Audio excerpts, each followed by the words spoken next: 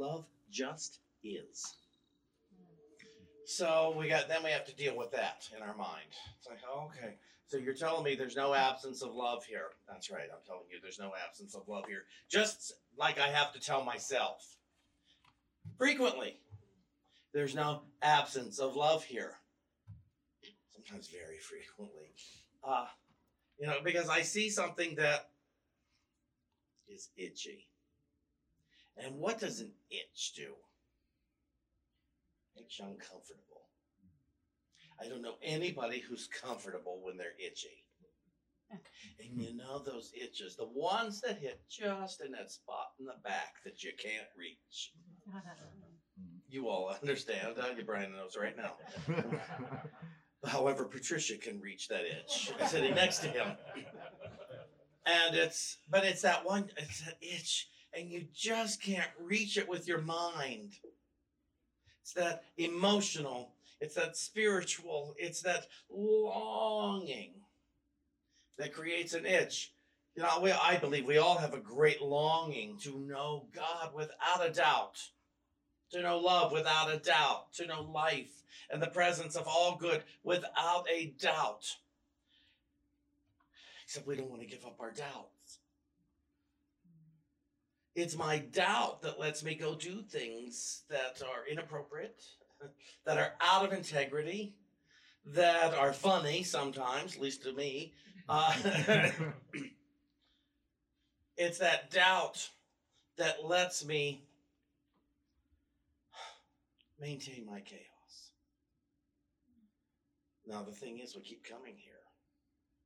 And we know. So we have to actually maintain the doubt. We have to maintain the itch at this point because we know. Every one of us knows better. I was talking with a group yesterday about this holiday and the impending everything about this holiday. And a lot of people have issues with their families, and a lot of people have issues with their friends, and a lot of people have issues. And what I suggested to this group, and I was part of this group, but I was the speaker, and I said, be kind. First and foremost, be very kind to yourself. Be very generous of spirit with yourself. Be consciously aware of what you can currently cope with and what you're not prepared to currently cope with. Be very conscious of that so that you may step forward in love rather than guilt to say, I'm happy to be there, I'm happy to be in this conversation, or I'm not happy to be. And today is not the day for me to participate in this. Last night, David and I were looking to hook up something on the TV. He's a SAG voter, and we wanted to find these movies that he's entitled to online. And we could have watched them on his computer screen, on his laptop, but we want the TV. And I wasn't feeling so great last night. I canceled a party we were going to at the last minute, and I tried. I thought, I can maybe give him this, and we can watch these movies. And we only got to a certain point on one TV, and I was about to give up, but I saw the look on his face. So I said, okay. And he said, can we try on the upstairs TV, the newer one? So we did. And we got to a certain point. And at a certain point, I said, I'm done. I'm done for the night. I didn't yell at him. I didn't blame him. And I was so glad he said, okay.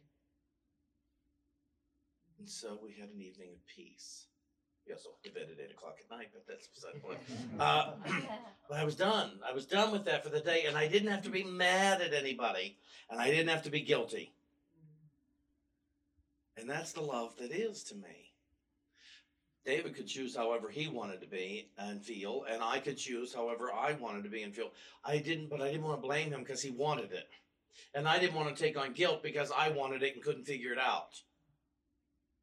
I just knew at a certain point, this is too hard for my mental state. You understand? Yeah, there are just some things that are too hard. And sometimes it's conversations that are just too hard in this moment for our mental state. And so we have to say, let's put this down right now and revisit it at a different time, or find help. Find somebody who understands these things and can just juke, boom, boom, to do it. I thought that was a good snapper. Oh, good. I got my snapper back. This hand, I still have since the fall. I still can't do it here. And I'm out of practice with this one. And all that jazz I do.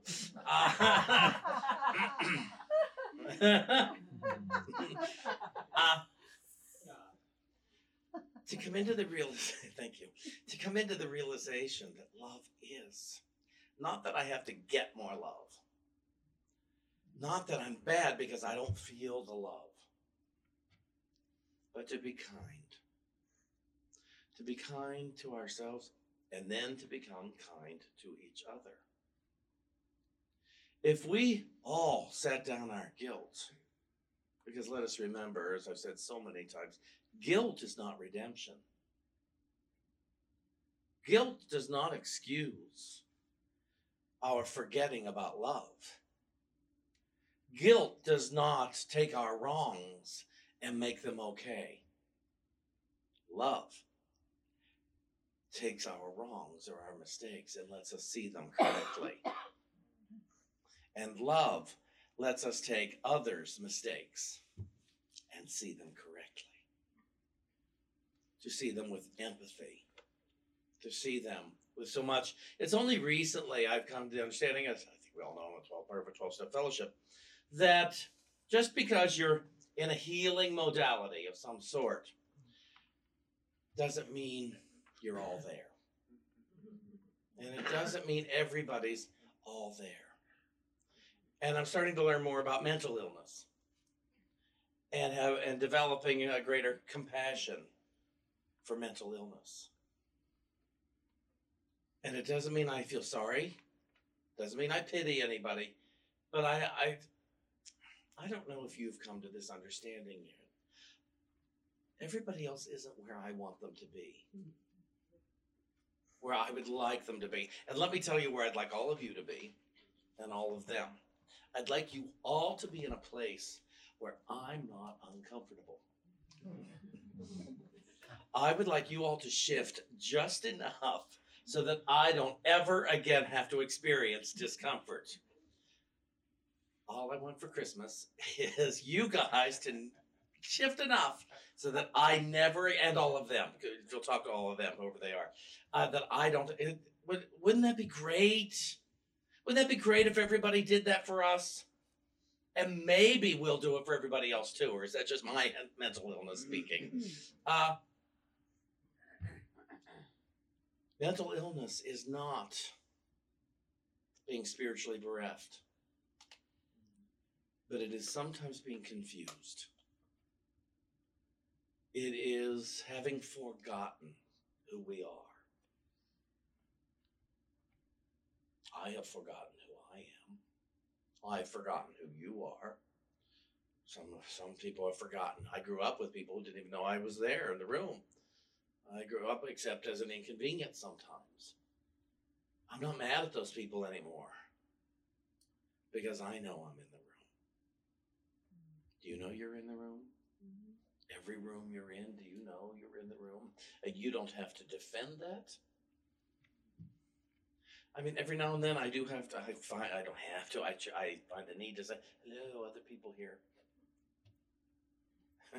Once in a while, he'll turn off a light. I'm in the room and he turns off the light. And it's like, hello, other people here. That might be the only time you turn off a light. I'm taking all that with love. Thank goodness. Because I'm not hurling it with hatred anymore. I can laugh at it at this point. But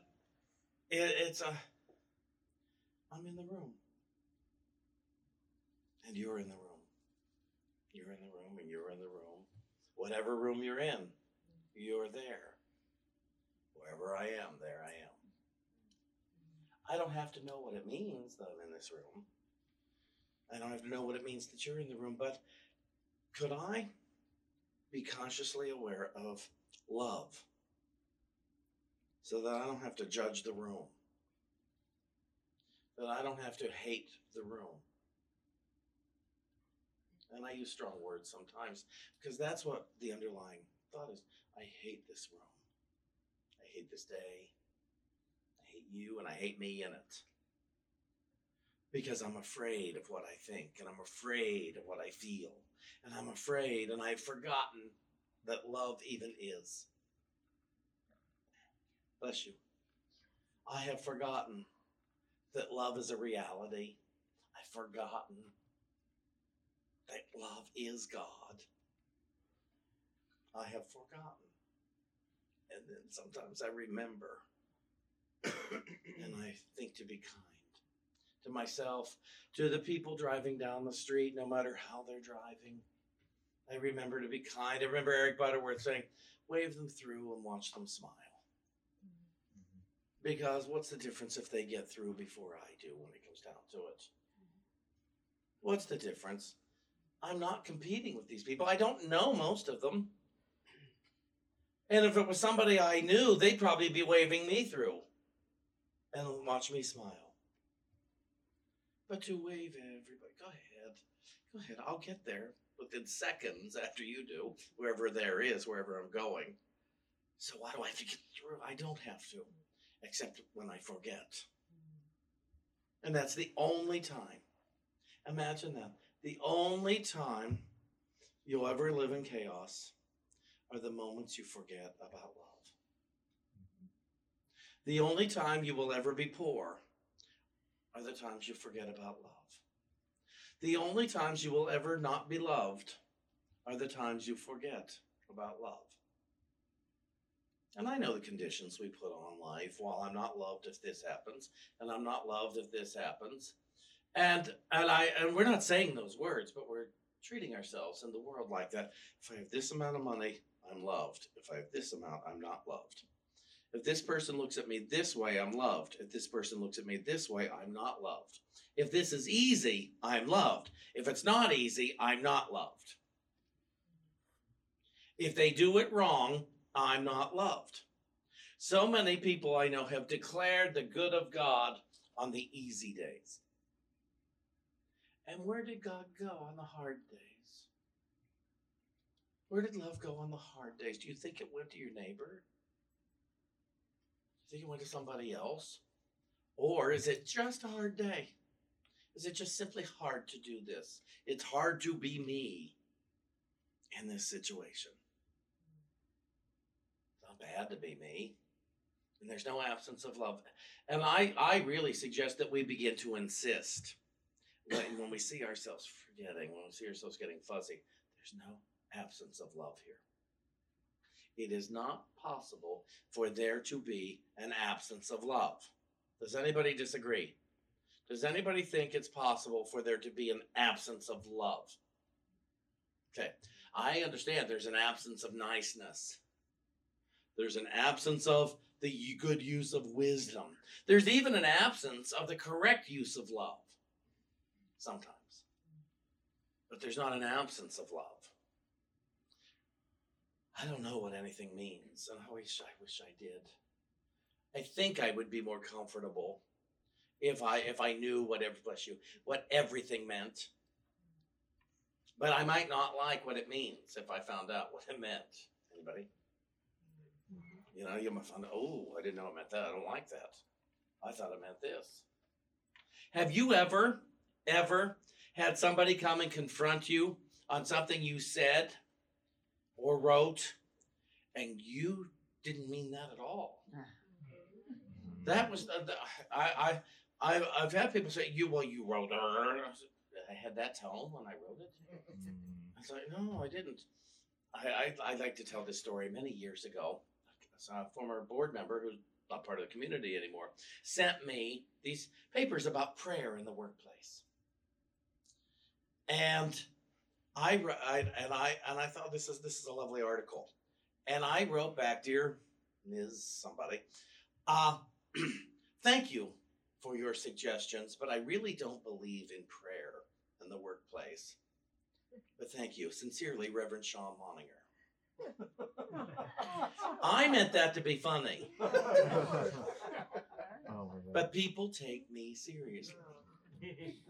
3 weeks later, this person comes to me and said, "Can I talk to you before church?" I said, "Sure, what's up?" And they said, "I'm so upset over that you wrote this back to me." I said, "What do you mean?" "I can't believe you don't believe in prayer in the workplace." I said, "What?" And she said, "What? You told me you don't believe it." I said, "It's a church and I'm a minister. How can I not believe in prayer in the workplace?" So when have I ever addressed you as Ms. and not your first name? And when would I ever say Reverend Sean Moninger? She said, "I've been talking about this in therapy for 3 weeks. I told my husband I was going to have to leave the church." And I was like, "Oh." Now that says more about her than it does me. But I learned, people take me so seriously. It's happened since, little things like that. I'll write something back that I think is funny. I can't put humor in writing. I just can't. As the minister, as Sean, I can't. Because, it sets off people's childhood. And it does not land well, let me tell you. Somebody else did leave the church. I forget, she was saying something out loud, and I said, it's not TV, I can hear you. You attacked me in church. And she left. Her husband first called me and said, "She's devastated. Can you please call her?" I said, "What are you talking about? What's she devastated about?" "That you attacked her." I said, "I never attacked her." I said something funny. And I go on the phone. I said, and she said, "Well, you were so mad at me." I said, "What? I wasn't mad at you. Why would I ever be mad at you? You're lovely." She said, "I am?" A lot of people here don't know that I like them. A lot of people here don't know that I have a very high regard for them.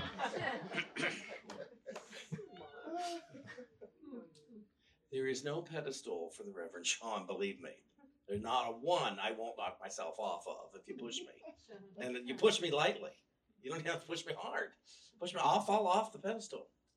But and so what it says is so many people are telling them, I'm not loved. I'm not loved. I'm not worthy of love. I love when people say things like, I hate this crap. "Oh, I'm sorry, Sean." They will apologize to me for saying crap in front of me. It's like, I hate Facebook. That to me, that just means garbage. That means trash. Something that's not a swear word to me. "Oh, I'm sorry, Sean." It's like, you've been to my act. You have seen my act in New York. That's like, suddenly we're going to apologize in the church. I don't use those words here because it's not appropriate for me to do that.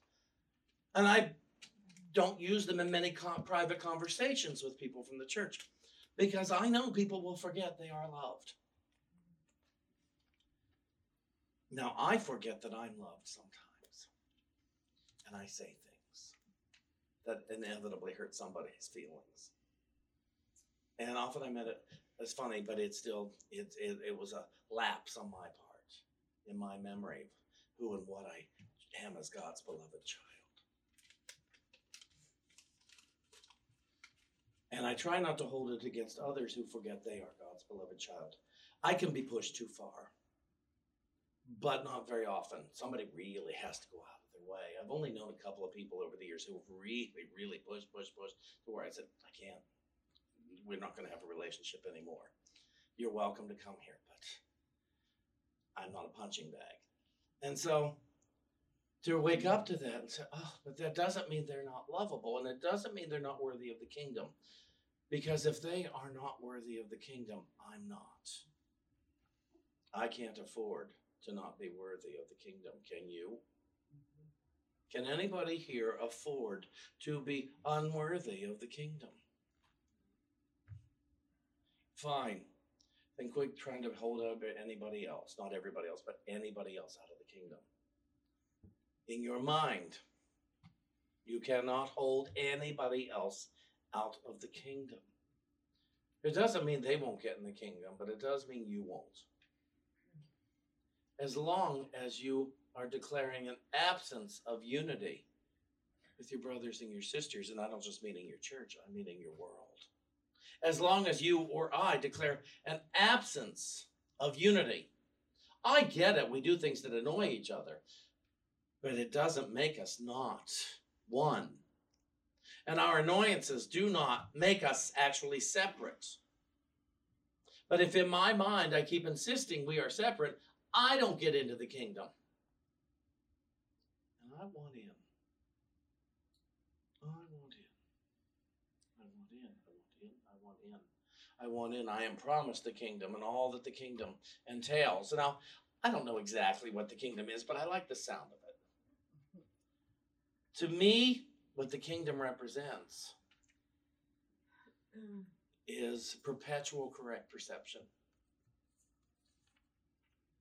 The kingdom represents understanding all the time. Not explainable understanding, but a direct knowing.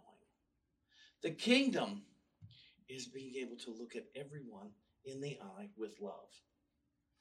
The kingdom is to be able to laugh at something and know it has no meaning. The kingdom is the realization that I am good and I am one with. Those are the things I'm making up about the kingdom right now. I like those meanings. I like those visuals. And so, every time I declare separation, that can be silently in my mind. It can be on the highway. It can be in my home. It can be in my church. It can be in the mall. Every time I declare a separation, that I declare someone as less than good. We're not talking about behaviors. We're talking about identities. We're talking about what they are, not who they behave as. Every time I declare this one's bad, I forget my unity. And so I look in the mirror and I say, oh, this one's bad. I'm looking in the mirror and saying, this one's bad. And that there's no love for this one. This one is unworthy of love. I may be calling this one another name. I look on the TV and the news and what have you, in the mall and the highway.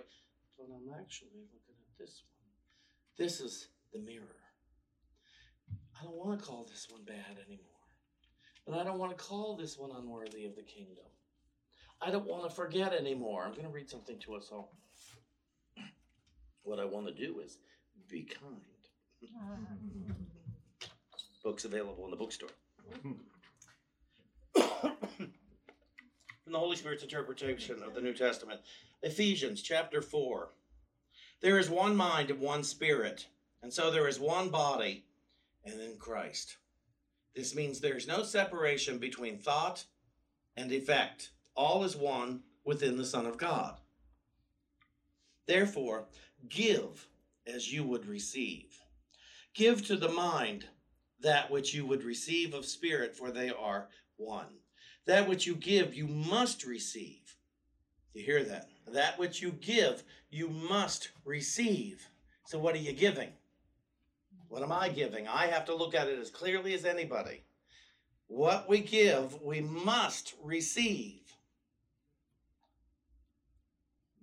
For they are one. Oh, there we are. Give to the mind that which you would receive of spirit, for they are one. That which you give, you must receive, because the mind is the spirit. The mind is the great receiver, and spirit the great deliverer. But spirit receives as mind receives, and mind delivers as does spirit. And then we go over here to 1 John chapter 4. And it says here, fear disappears within the awareness of love. Because within the awareness of love, there's also the knowledge that there can never be anything to fear. We love because we are love, and love is all that we are capable of. To love God is to know God, and to know God is to love all things, because all things come from God, which is love. To not love is to believe in falsehood. This is merely misperception, since all that is all that is, and all that isn't never was. And so, not just for this season, but to use this season as a reminder forever and ever and ever. To look around your life